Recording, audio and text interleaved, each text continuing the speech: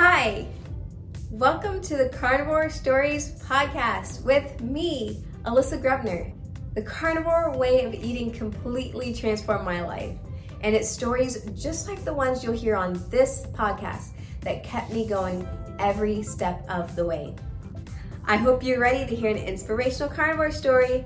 I know I am, but first, let me tell you about the Meat-tastic t-shirts I have for sale on my spring store.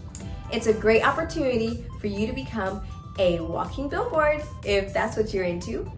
And it's a great opportunity for you to support your new favorite podcast. You can find a link to the spring store in my bio on Instagram at Meat, M-E-A-T, Mrs. M-R-S, Grubs, G-R-U-B-S. I'll also put a link to the store in this video's description on YouTube. So check it out and get some carnivore swag. All right. Welcome to episode 26 of the Carnivore Stories podcast. Today, I am joined by Casey Ruff from Utah.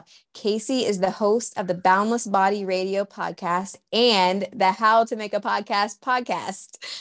He's also a personal trainer and a keto carnivore nutrition coach. Thank you so much for joining me today, Casey. I'm super excited to have you on my show. I was on your two shows, so everybody check that out when that airs. But yeah, thanks for being here. Yeah, it's such an honor to be here with you. Episode 26. That's amazing. I think I found you were right around episode 10. And so I just binged all 10 of those shows that day and reached out to you as soon as I could. I really wanted to talk to you. So it's such an honor to be here today. Wow, Casey, I got to figure out your secret because it seems like everybody else has like 24 hours in the day, but you have like 72 because you're making all these podcast episodes and you were able to listen to all of those episodes in a day. That's awesome. Time management is an important skill to have. Definitely. Okay, so let's jump right into you telling everyone about how you found carnivore and when was that? Yeah, so I didn't find carnivore really until about 2018, 2019, with the Joe Rogan podcast that he did with Dr. Sean Baker, which I actually did just go back and finish the episode. I had turned the episode off halfway through because I thought it was so outlandish and ridiculous. And now I'm a coach for his website and everything else after trying carnivore myself. But it was really, all of that was from a frustration of being a personal trainer and a nutrition coach in the industry and giving people advice of what we all knew would give people the very best results and just have it like continually not work for people, or for if it did work, it would work very temporarily. So my interest when I was working at the big corporate gym that I was working at before the pandemic was using what is called a metabolic cart, which measures people's metabolism. So basically you put a mask on and it collects your breathing, your respiration. And basically that can tell us how many calories somebody is burning, but also if the analyzers can measure the difference between the oxygen and the carbon dioxide that are being exchanged inside somebody's bodies, they can actually go a step further and tell people where the calories are come from, not just how many total calories somebody's burning, but what percentage of those calories come from our fat energy source and what calories come from our carbohydrate energy source. And by using that and seeing the results from that over the years, it just kind of like naturally evolved for me in my career, where I found low carbohydrate diets. I found that worked much better for people and we were getting really good numbers. I could get people to lose fat very effectively and easily, where again, following the standard advice and telling people to eat lots of whole grains, lots of fruits and vegetables, it really just ended up in lots of confusion, lots of failures, lots of food thrown away at the end of the week, lots of time wasted at the grocery store and meal prepping. And I think most listeners who come to carnivore can probably relate to that. I don't think a lot of people would start a carnivore diet without having tried all kinds of the other traditional diets that are out there, because carnivore just seems so ridiculous. I think it's you have to kind of go through that learning process and all the failures to get you to what will actually work. Yeah, I definitely feel like carnivore is like the last stop on the bus route. Like If you weren't able to get off anywhere else, this is the last stop. Yeah, that's right. That's a really good point too, because we know a lot of carnivores who like really they're planning on doing this for the rest of their lives. I have no intention of quitting this diet because it feels so good. And I think there's so many of us out there like that just are thriving on carnivore and like, this is my last stop. I'm not going to change my diet in any major way until I stop feeling great. Yeah. Okay, so you came across Sean Baker's interview on Joe Rogan and you thought it was ridiculous. At what point did you say, okay, I'm going to give this a try? It was probably a few months later that I was, kind of listening to more podcasts and collecting more information out there and kind of learning what changes would happen when somebody goes not only low carbohydrate but also carnivore, what happens metabolically when people start intermittent fasting, which was very interesting. We were getting all that data on the metabolic carts that I was collecting. And eventually it just came to this point that I was like, okay, like I want to try this. I want to see if this works. I'm going to do this for 1 month. That seemed about the right amount of time that most people were recommending. I figured, in 30 days, I probably won't make my heart blow up and hopefully I'll go number 2 another time that month. I don't know, maybe I won't. But that was back in April of 2019 that I started the carnivore diet. And it just felt so good that when May 1st rolled in, I just decided to keep going and I've been doing it ever since. Wow. Did you have any issues adapting? Or let me ask first, what was your diet like before? I can kind of guess with you being in the fitness industry, but what was it like before? Yeah, so it's a pretty classic progression that I see with a lot of my clients. I'm sure you see with a lot of your clients. It's you start off with a low fat, kind of standard American diet. Getting into personal training back in 2007, we started to realize, like, I would say, organic was maybe a little bit better than conventional fruits and vegetables. So we're recommending a lot of that. Definitely doing a lot of Greek yogurt and turkey the way everybody was doing then. And then you started to kind of hear in, I would say, like 2013, 2014, even in the industry, the language is changing a little bit. People were talking about healthy fat. And it was like, what is healthy fat? That's ridiculous. There's no such thing as healthy fat. There's only the fat that makes you fat, and that's it. Like, yeah, it's an oxymoron. It's a total oxymoron. Right? Yeah. It's a total oxymoron. And before I found her book, I found an interview with Nina Teicholz that she was explaining the concept of the big fat surprise and all the research that she was doing as the book was coming out back in 2014.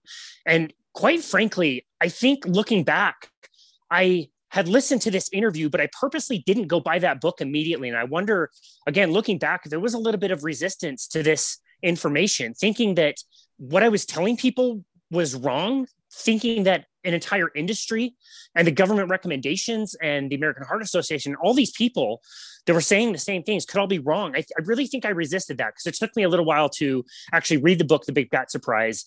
So from there, it was pretty easy to go down to, a higher fat diet, then reduce the carbohydrates for a more classic low carbohydrate diet.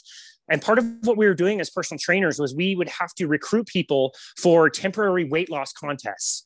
And so they started out, the company would run 2 of them per year, and there were 90 days. And basically you have to find people to participate in these contests, and people would pay, and the gym made a lot of money, and we give people a lot of resources like meal plans and shopping lists and all the classic stuff. And, doing that again, and knowing that we would have to do that, a few times a year, it was a challenge because not a lot of people were very compliant with it. We couldn't get a lot of people not only to like lose weight or burn fat, but even just simply stepping on the scale to finish the contest. Our compliance percentage was less than 20% of people who would start one of these contests to people that would actually finish regardless of whether they got good results or not. And so, we kept doing these, and they were very frustrating business-wise because you'd have to find new people. So if you did one of these contests, you probably wouldn't do a second or a third one because you already know what the program was. You probably already failed it. And the company had switched them from doing them twice a year, 90 days each, to doing them 4 times a year, 60 days each. We just got tired of like not getting very good results, not finding people to do the contest. My wife and I, worked for the same company, so it was very frustrating. And this was back in 2018 that one of the gym's employees signed up with us to do the contest. He didn't really even want to do it, but he had some weight to lose. And I just heard him describe his diet, which was very, very high in carbohydrates and really had no fat. I would say he was very fat phobic at that point, really classic, like wake up in the middle of the night and eat cereal kind of thing. And so as a coaching tip on our initial weigh-in, again, this was summer of 2019. I just told Mike, look, man, like you don't have any fat in your diet. I know that at the very least. Let's at least feed you some more fat and get you to not be hungry. So he went away. And a few days later, he came back and said that he had lost already like 2 pounds and was feeling really good. And he asked me what this keto stuff was. And I was like, well, that's great, first of all. And second, I don't know enough about that. So I guess I should have to learn about that. And so that's how it really started my obsession into more of the low carbohydrate world and definitely into ketogenic diets. That whole process started in about 2017, 2018. Okay. So when you finally went carnivore, did you have any adaptation symptoms, or do you feel like you went slowly enough that it was a smooth transition? Apparently I didn't go slowly enough because I was very much like you. I noticed some pretty close calls with my digestion. Like I had very, very loose stools, and there were a few times when it was very close that I didn't have an accident or I have to run across the floor of the gym or something. So yeah, that did take, man. Yeah, uncomfortable for sure. And that took a while, but that passed. So I was kind of like you, like I was feeling so good with everything else that if that was a symptom that I would have to deal with for the rest of my life, like I could do that. I could take that. The biggest thing I noticed in my transition, again, is pretty standard with what we notice with people that go carnivore. Brain health. My brain health just achieved another level. I would always describe myself as somebody that was very positive and optimistic and would definitely look on the bright side of certain things. But I was unaware of the up leveling of my brain, that I could deal with stress so much better. I remember somebody had to refund a package of personal training sessions that I had sold them, which means I lost, several $100s. And I was just like, great, that's fine. Here's my card. Like if you ever need anything in the future, I'm happy to help. And I would not have responded that way in the past. And so that was really interesting. And then I also don't think I really appreciated how much I dealt with at least a low to moderate level of anxiety. And I've played around with, having sugar since going on the carnivore diet. And the last time that I did it will probably be the last time that I do it.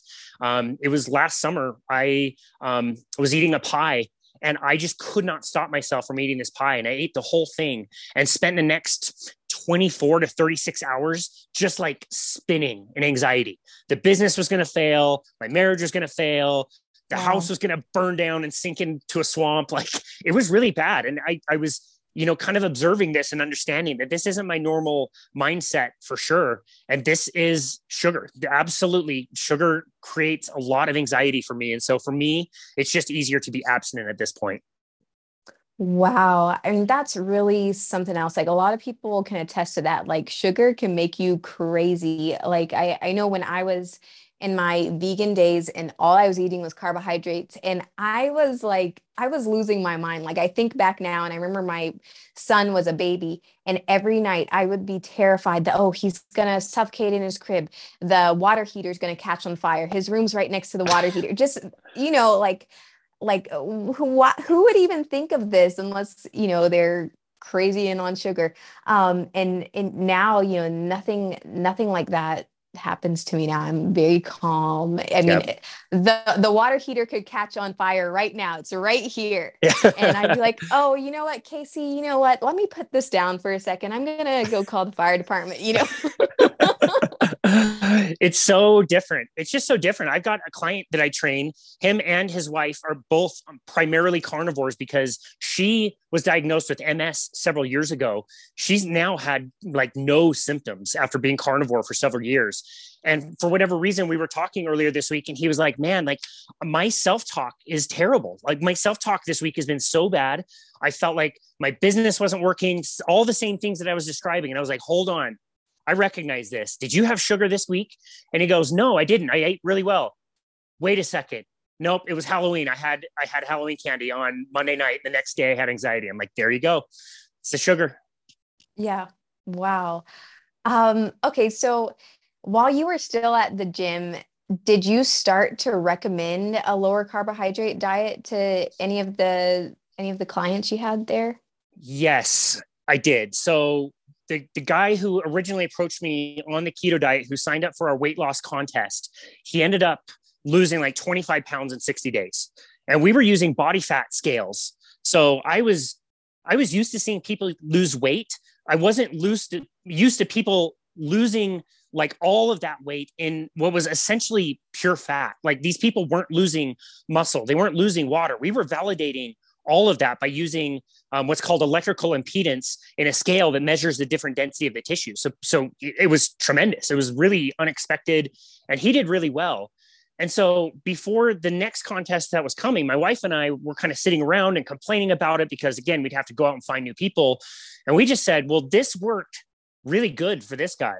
Like, what if we did our own thing? Like, what if we go a little rogue here? And what if we don't give our group the company's meal plans? What if they give them our meal plans or different meal plans, and they're just low carbohydrate?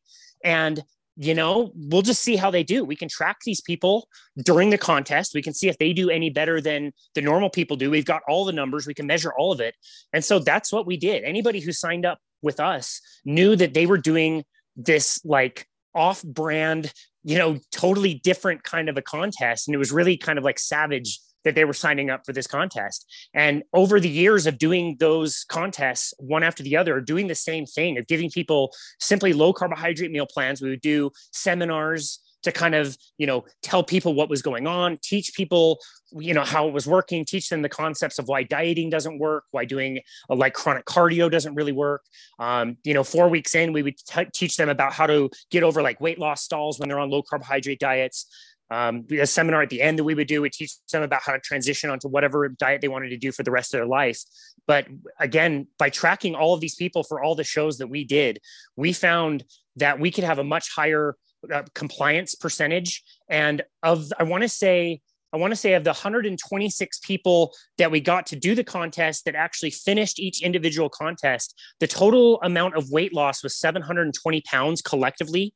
And we validated that 720 of those pounds were actually coming from fat. So people were losing very high amounts of fat. And it wasn't a perfect study by any means, but it was like a big sample size of men and women, of people that wanted to gain muscle. Some people wanted to lose fat. Some people did yoga. Some people did cycling. Some people were old. Some people were young. Like everybody was getting such great results. And it was a little challenging because I felt like I was starting to get pigeonholed. Like people around the gym knew me as that guy, and I didn't really want to be that guy. They started calling me Keto Casey. And I was afraid that it would pigeonhole me in, and it would wall me off from working with like a vegetarian.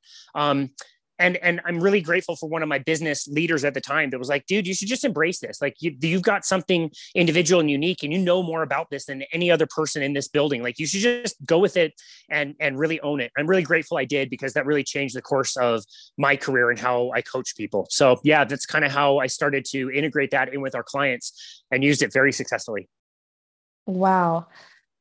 So when you're coaching clients now, are majority of them coming to you knowing about your approach to nutrition? Most, if not all. Yeah. We promote on our website that we coach, ketogenic and carnivore style diets. I am comfortable working with people in either one of those two spheres. I would definitely say that if somebody was a vegetarian or a vegan, I would not have the skill set to be able to help them. I would refer them out to somebody else. Mm-hmm. And yeah, I'm part of the coaching profile that I have is actually on the Rivero site. So people can go there, they can see all the different coaches that are certified, Rivero coaches, and they can hire anybody there. And I have a profile there. So I get to meet people all over the world. But yeah, for the most part, the people that are coming to us, they do already know what we're promoting. And I'm not trying to change anybody's minds. I'm just trying to help them, make the carnivore diet work the best way that it can for them. I do have one client who sought me out and is a vegetarian and was not open to discussing any kind of nutrition. So we'll see how it goes with his results. And I'm not coaching him nutrition. I'm only coaching him in the strength training part of things. And so we'll see if he allows me to kind of sneak in some little nuggets here and there. I'm going to try, but yeah, it's tricky. I think you'll remember the mindset when the thing that you're doing in your mind is the best thing that you could be doing. There's no room for discussion. If you're vegan or vegetarian, it's really kind of off the table that you're not doing the very best thing for yourself. We know that's the case. It is the best thing you can do. It's the best thing you can do for the planet. And so it doesn't really leave any open discussion to anything else. And so that can be a bit of a challenge. But generally speaking, we're working with people who know kind of what we're promoting. Okay.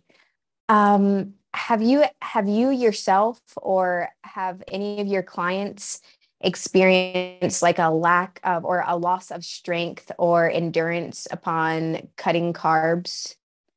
That's a great question. I would Like say when you're first, yeah. Yeah, that's a great question. I would say when you're first transitioning over to a low carbohydrate or carnivore diet, I would say to remember to maybe start gentle and give yourself a good 4 to 6 weeks to allow for adaptation. I see that a lot more with endurance sport.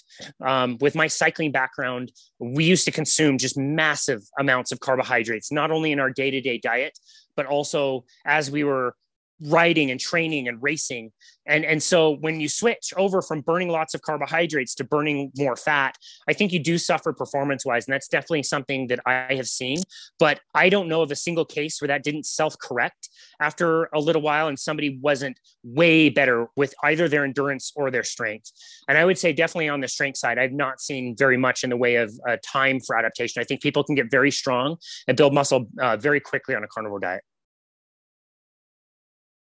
Yeah, yeah. I have a 17-year-old brother, and he's seen me go through this whole carnivore thing, and he's really into his health. And he ran cross country for a couple years, and I think now he's getting into swimming and boxing. And so he texted me about 2 weeks ago, and he goes, "All right, day one carnivore. What should I eat?"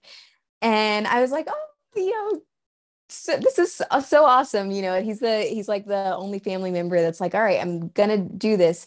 But he got through the first week, and he's texting me, he's like, "Oh man, I feel awful. I'm so weak. I'm losing all my muscle." And I'm like, just hold on, you're not losing all your muscle, you're adapting. And I ended up sending him a link to the Plant Free MD podcast where he interviewed the college decathlete. And I was like, you can do this, just listen to this. This will give you some inspiration, hopefully. So I hope he sticks to it and he gets through to that other side. I hope so too. And that's exactly the person I was thinking of, by the way, as you were sharing that story. Ryan Talbot is his name, up at Michigan State. And he won his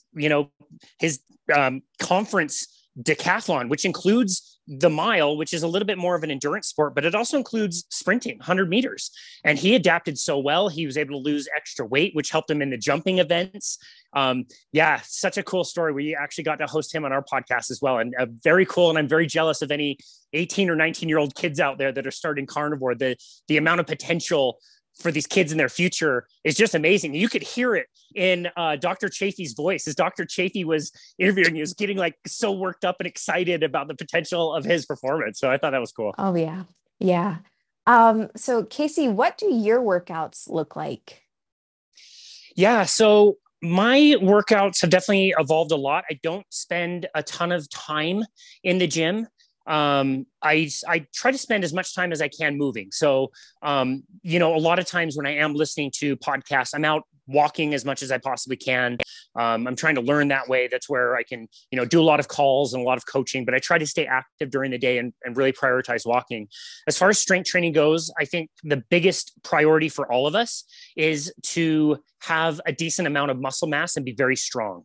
I think that is the number one priority. I think that's the most important thing that we can be doing, or we can be teaching our clients. It's just the way to do that has really evolved over my personal training career. And so I use primarily a method that's described in a book called Body by Science by Dr. Doug McGuff and John Little, which describes a pretty minimalist strength training approach where you're pushing a weight very, very slowly, maybe like on a machine.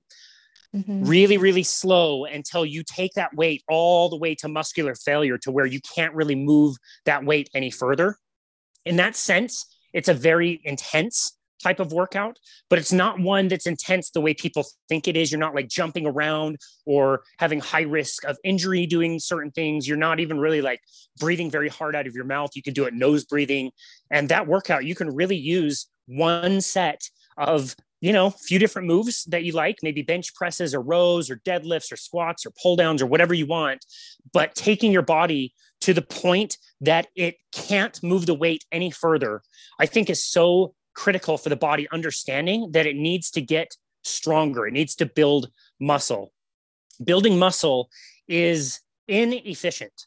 And that can sometimes sound like a bad thing, but we live in an interesting world where we didn't really evolve from, to where the body is trying to be efficient in a world where there's not a lot of calories around, right? Like we need to get from one meal to the next. Our bodies want to be very efficient. And so the body works to become efficient with its calories. Strength training does the opposite. Strength training teaches the body to be inefficient with calories. So if you're trying to burn fat or you're trying to get strong, that's actually a really good thing. You want your body to be burning off extra energy.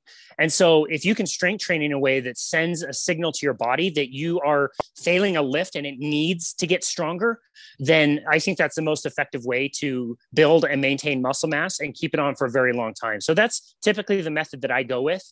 And that doesn't require me to do a ton of time in the gym. I can get away with maybe 30 or 40 minutes a week doing strength training. It's tough. I mean, it's a challenge, but it's also not something that I need to spend as much time on, which is great because now I can go podcast, I can go paddleboard, I can go ride my bike, I can do other things with my time, and I don't have to spend all my time in the gym.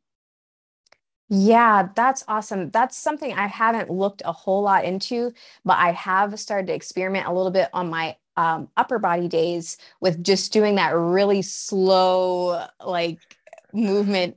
And it's tough. The first time I did it on the first set and I was like, oh, I don't know if I'm going to be able to get 3 sets of this. And so I appreciate that. I heard you say it can be just one set going to failure. Yeah, totally. And again, people don't know that. And so when they're doing sets of exercise, let's say you're going to a gym and you're doing, let's say like a bicep curl, and you do 3 sets to 12, and you were, a little challenged, but you were able to do the 12 sets. Your strength level already fits inside of what you can do. So the body just says like, okay, well, you did what you needed to do. We don't need to get stronger. It's only when you get to that level of like, wow, this is really tough. I describe it as like almost like an anxiety that you're like worried that you're not going to be able to push the weight any further, and trying to push past that just a little bit. I think that's where you can get really amazing results by having your body adapt to the stimulus that you're giving it. So I think that's really cool. Another thing that a lot of people don't understand is when people talk about slow twitch or fast twitch muscle fibers, it's really misunderstood that slow twitch muscle fibers don't fire slowly and fast twitch muscle fibers don't fire fast. It has nothing to do with how they fire. They all fire as fast as they need to. The slow twitch muscle fibers recover quickly and fatigue slowly. Fast twitch muscle fibers fatigue quickly and recover more slowly.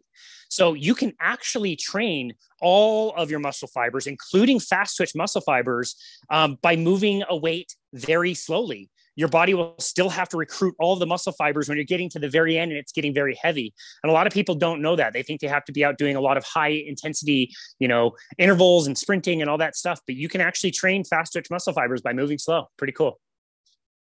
That's awesome. I was listening to a podcast you were on, you were being interviewed, and you mentioned that you use creatine. You supplement with creatine sometimes. And as carnivores, I think a lot of people know that meat has creatine, and so they may not think that they can gain additional benefits from supplementation. Can you describe the benefits of creatine in general, and then like maybe how you take it and why you chose to supplement with it? Yeah, that's a great question. Creatine is the most researched supplement out there. It's very interesting with new stuff coming out all the time. It's primarily thought to either give you more energy for explosive lifts or help build size in the muscle tissues. But there's a lot of really new and interesting research coming out about cognitive benefits as well, which is really interesting. I don't know. My hunch is that I don't think that if you are eating red meat in particular, and you're eating it in the volumes that I see most people eat red meat when they do the carnivore diet, if I had to guess, I would think supplementation would be not necessary. However, I like to take it, and I'll just take it on days that I strength train, which is, again, maybe twice a week for 20 minutes or something. I'll just have it with, some amino acids or whatever I have laying around, and I'll just put about 5 to 10 grams of creatine in there. I could probably either be a lot more consistent with taking creatine, or probably also just not take it at all, because I think I get enough red meat in my diet that would provide, the 5 to 10 grams they say we need to take of creatine every single day. So I certainly wouldn't worry if somebody said they didn't want to supplement with it, but I also think that it's really easy to find good product. It's not very expensive. It's a really low hanging fruit. And so I think most people could probably benefit a little bit from it. But I would say the people that need to take it the least would be people that are on a carnivore diet. Okay.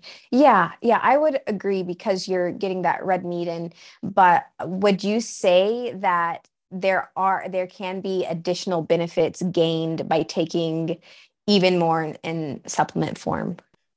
As somebody who is smarter than me about this could disagree. My hunch is yes, you could probably get some additional benefit. Is it necessary? Probably not. But again, if you're looking at supplementation and like low hanging fruit, I think there's so little risk, and it's not expensive. It's not difficult to take. It's totally safe. So yeah, I would probably lean towards, like, if you have any question about it, I would say just buy some and try, and then just pay attention to, see how you feel on it. See if you have more energy, if it's helping you think more clearly, then it's probably something you could keep in the diet and would be totally fine. Okay, cool. What all do you include in your diet? So I used to do OMAD when I first started with carnivore, and I think I took that a little bit too far. I started to notice metabolically my body was changing a little bit, and I think I needed more protein and more calories.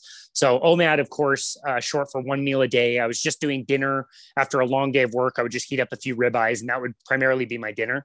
I do have more variety, and I also will start earlier in my day. So I will typically have anywhere from 6 to 10 eggs sometime around noon, just depending on, when I'm hungry, what my schedule's like.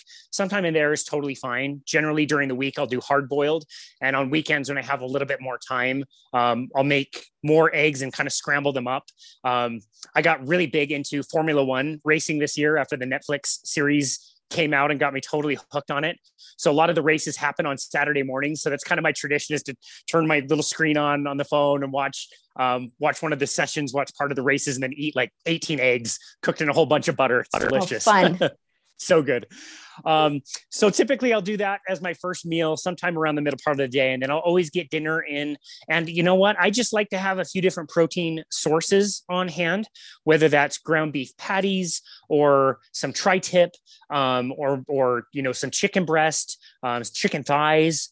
I like to have those options available. And a really typical dinner for me would be just to like throw some butter or bacon grease or something in a cast iron, and just heat all of that up together and just eat that, whatever proportion sounded good to me that day.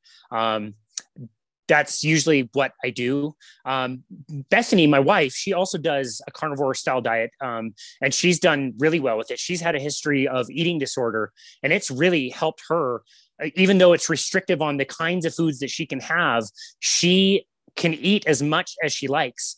And so she will literally eat an entire 15 to 20 pound brisket a week. I have to cook her on our smoker a giant brisket every single week for her to eat. And she does great eating about 1.5 to 2 pounds a day of that kind of food, and feels really good doing it, and doesn't feel like she's restricting herself at all. So yeah, that's kind of what we eat around here. We keep it very simple and try not to make anything too complicated. Nice. What about organs? Do you include any organs in your diet? Great question. I personally do not. I have gone in different waves of thinking that I should or should not include different organs. I've done the whole thing where I'm like, I don't like them, but I'm going to try to cook them differently and see if I can appreciate them, which I cannot, I can tell you. I've done periods of time where I've taken desiccated liver supplements and done that consistently for a month or two. I've done, cutting the liver into slices and then into little cubes and freezing them and then pulling them out and taking them like liver pills. Sometimes when we go to the Brazilian steakhouse, since I used to live in Brazil and I acquired a taste for it down there, is I'll do chicken hearts and count that as my organ meats. But I only do that when I'm really craving them. It's not every time that I crave them. And I don't do any other organ meats, right? With any kind of consistency, I would say. So how about you? Or where are you at currently with the organs? Like you, I thought that it was really necessary at certain times. So I would force myself to eat them. And I got around to thinking, well, if it doesn't taste good, I should not eat it. That being said, though, I will have times every now and then, like around my cycle, that I actually do crave liver. Like it's on my mind and I'm thinking about it. And I'll have just a little 1 square inch cube and that does it for a while. So nice. Yeah, that's great. I think that's a great way to think about it. I think a little bit of organ meats goes a long way. I'm not sure if you followed Kevin Stock on social media. Do you follow Kevin Stock? Yeah. The dentist. So he recently, he's great. We've had him on our show as well. He's been carnivore for a number of years. He recently made a post that was 10 observations that he's made on people that have done carnivore for longer than 10 years. And he comes out and says, like, this is just an observation. This isn't anybody. This is what I noticed with people that do this for a long time. And that's kind of one of the things he said is I don't see these people that have been carnivore for a really long time really worried about organs. They don't seem to talk about it. They don't seem to crave them. A lot of them are not just eating like the highest quality meat and eggs. They're not really dogmatic about it. Sometimes they eat out and they figure it out. Sometimes they eat plant foods and they still do okay. So I thought that was a really thoughtful and interesting post. And I have to agree that people that seem like they've done this a long time, I don't notice a lot of them that put a high emphasis on organ meats in particular. Yeah, for sure. What about dairy? Do you include dairy? Yeah, for me personally, I feel like I do okay with a small amount of dairy. So at night, sometimes I'll have cottage cheese. Sometimes I'll have Greek yogurt with some protein powder mixed into it. I do okay with that. I don't notice a major difference in my digestion. I think dairy, of all things with the people that I coach and work with, I think it's a coin flip for a lot of people. I think it's just about 50-50 on whether dairy is really good and effective for somebody and something that they can include in, or if it's just something that is disagreeable with people. I don't know what it is. I don't know, if it's people's backgrounds, if it's the type of dairy that they're eating, I'm not sure, but it just seems like some people can have some and it doesn't bother them and other people really shouldn't have any. So I kind of have that as like a 50-50. Also, when I'm thinking about breaking somebody out of a weight loss stall, if they're doing low carbohydrate or carnivore diets, that's definitely going to be one on a short list. And I'm going to say like, okay, this maybe was okay when you first got started, but as you're getting deeper into this, if your weight loss is stalling, if that's part of your goals to burn more fat, then that's one that I would say like, yeah, we should probably take this out completely. Yeah, it's really interesting. On carnivore, I don't do any calorie counting or macro counting. I don't give any thought to, I should have more of this or less of this. I really just go by my taste. But this past spring, I did, and I'm very body positive as a carnivore too. So I'm never looking in the mirror and picking myself apart. But I was like, okay, well, we're going to the beach. I do want to look a little bit more toned than I am now. And I found that for carnivore, like it's cutting and bulking is very simple for me. So cutting is no dairy, maintenance is a little dairy, and bulking is a lot of dairy. So. I love it. I love it. That's great. That's great. I love the way you approach that too, because you're not saying, no, I can never have dairy. You're just saying like, this is how it impacts me. And you're using that as information to make choices about what you eat. I think that's wonderful. That's great. Yes. Thank you. Well, Casey, you mentioned on another podcast that I was listening to. I can't remember. There's so much going on in my head, but I remember listening to it. And you mentioned you were 38, and I was like, wow, don't take this the wrong way, but you're super youthful and you look young. And I was like, well, why am I so shocked when I hear that people are 38? And I remember someone else's, I think it was Jen Geisert. I interviewed her and she made a post that she was like, well, what's a 38-year-old supposed to look like? And it isn't that like a 38-year-old is supposed to look old. I think a 38-year-old should look like you guys and be youthful like you guys. But so many of the other people that I know or have seen in that age range from like 35 to 40, they seem like they're older, much older than you or Jen. So obviously carnivore has preserved your youth. And you also mentioned your brain health. Are there any other unexpected benefits to carnivore that you have been able to enjoy? Well, thank you for the kind words. I really appreciate it. I won't take it the wrong way for sure.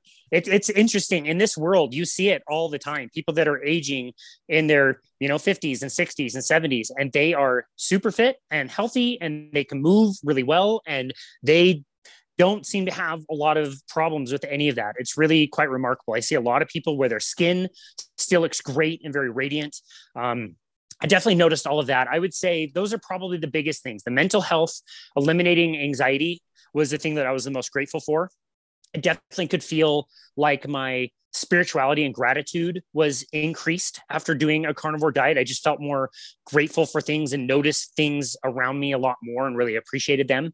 And I would say, yeah, when we started our own company and chose Boundless Body as our title, we did that very mindfully because that's how we feel. We feel like we do have boundless energy to do the things that we want to do. You don't really even have to think about it. If somebody said like, hey, let's go for a 3-hour bike ride, or let's play a second hockey game, or let's go on a 5-mile walk, like, great. Like, we can do any of that. And I think part of that is, again, I'm being very grateful that I found carnivore, and that has enabled me to do that. But I think the other side of that coin is we're witnessing in front of us what is happening to everybody else out there eating a standard American diet.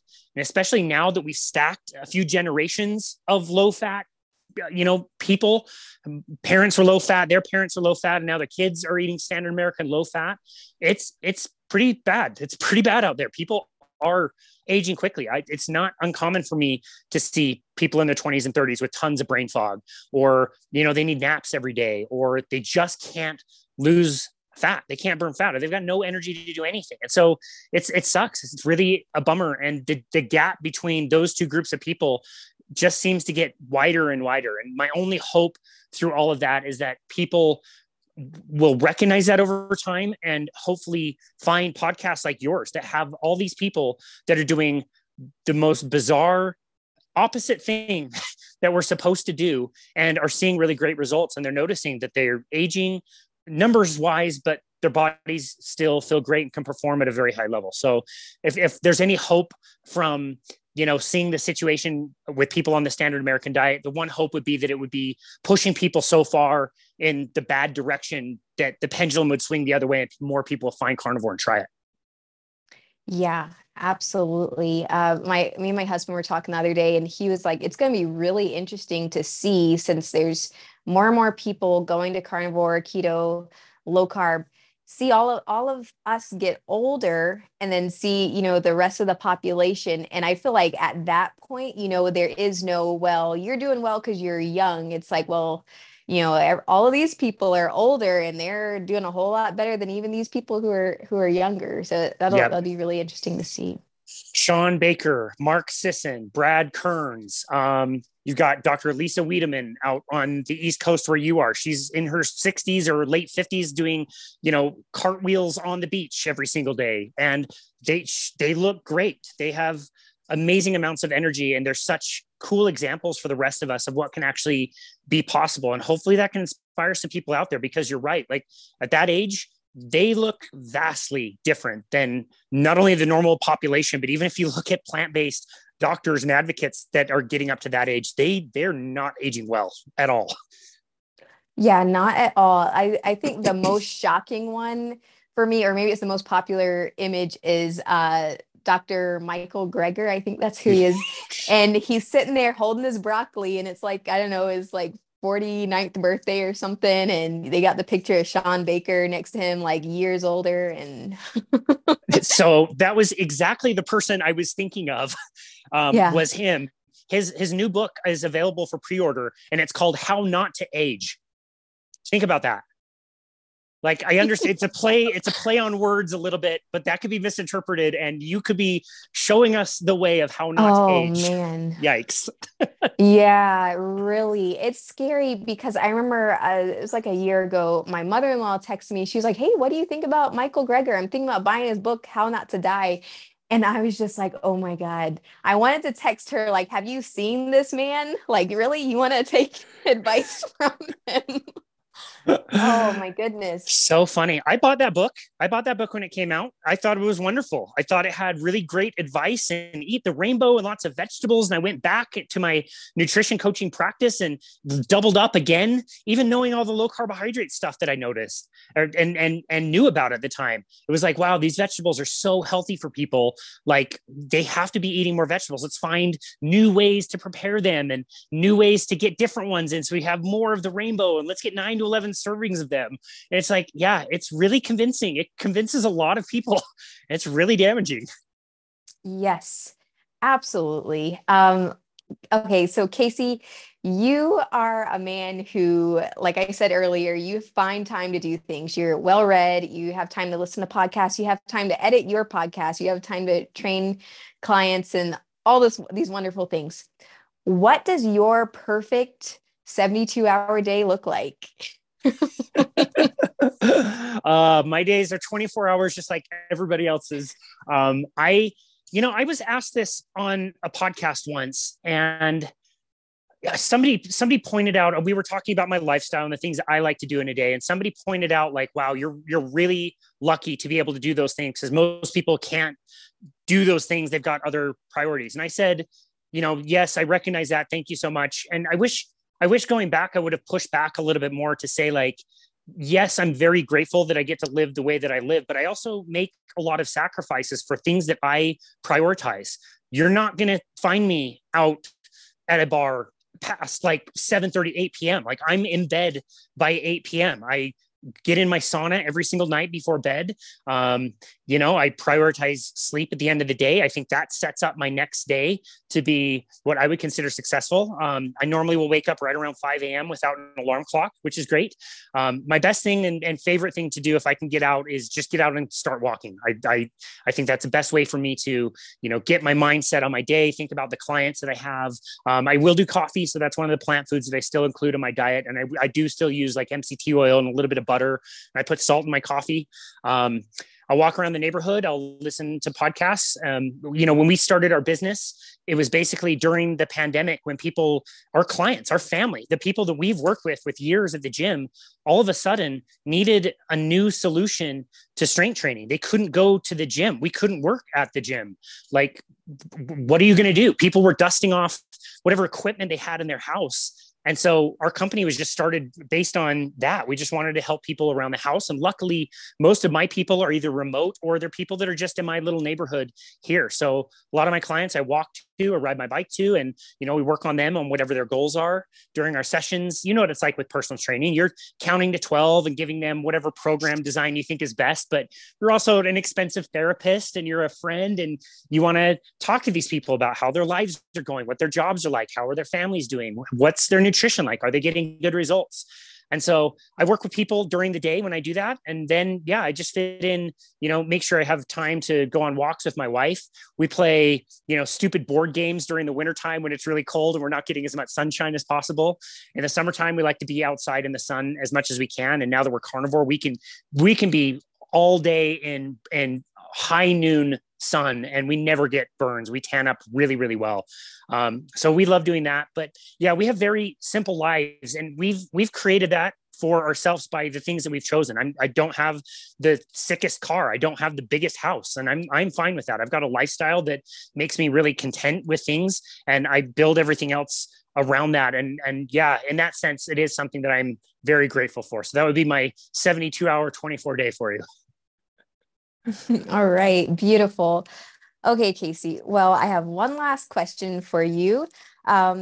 What advice would you give to someone just starting out on carnivore? Oh, that's a really great question. I knew it was coming, and I still think it's a great question that I have to really think about. I would say that I would want most people to know what the author Jane Buxton put on the cover of her book, The Great Plant-Based Con. And on the cover, it says, why eating a plants only diet won't improve your health or save the planet. I would want somebody to understand that. I would want somebody to really think critically about the messages that were given, not only about our health, but about the health of the planet and the ethics of eating meat. And I would want somebody at least to start moving in the direction of you need more meat. You need more red meat in your diet, whether you do strict carnivore, relaxed carnivore, whatever it is. Like, you need meat, and eggs and red meat in particular is absolutely essential, regardless of what level of strictness you want to go for. So start moving in that direction and see how you feel. Like, you are in charge of your life, and nobody's going to come and save you.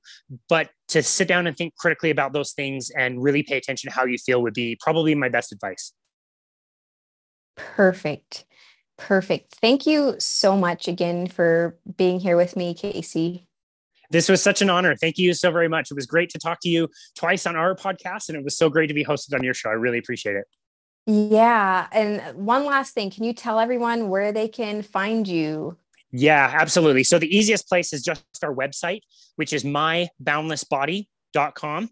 And there, one of the first things that you see when you go to the website is a book now button, where people can book a complimentary 30-minute consultation with us, and they can chat about whatever they like. If somebody wants to talk more about carnivore nutrition, or they want to discuss some of the principles we talked about today with strength training, or they're training for a marathon or some endurance event, that's a lot where my background is as well. So yeah, people can talk to us about anything. We don't charge for that ever. We set up a quick call, and yeah, hopefully we can help people around the world. But the best place for that is our website, which is myboundlessbody.com.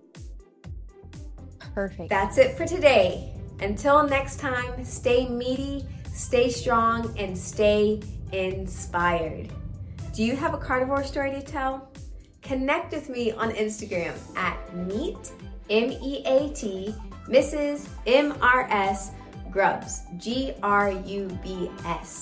I would love to interview you, and the world needs to hear your story and how meat heals. Thanks so much for watching and all your support. Bye-bye till next time.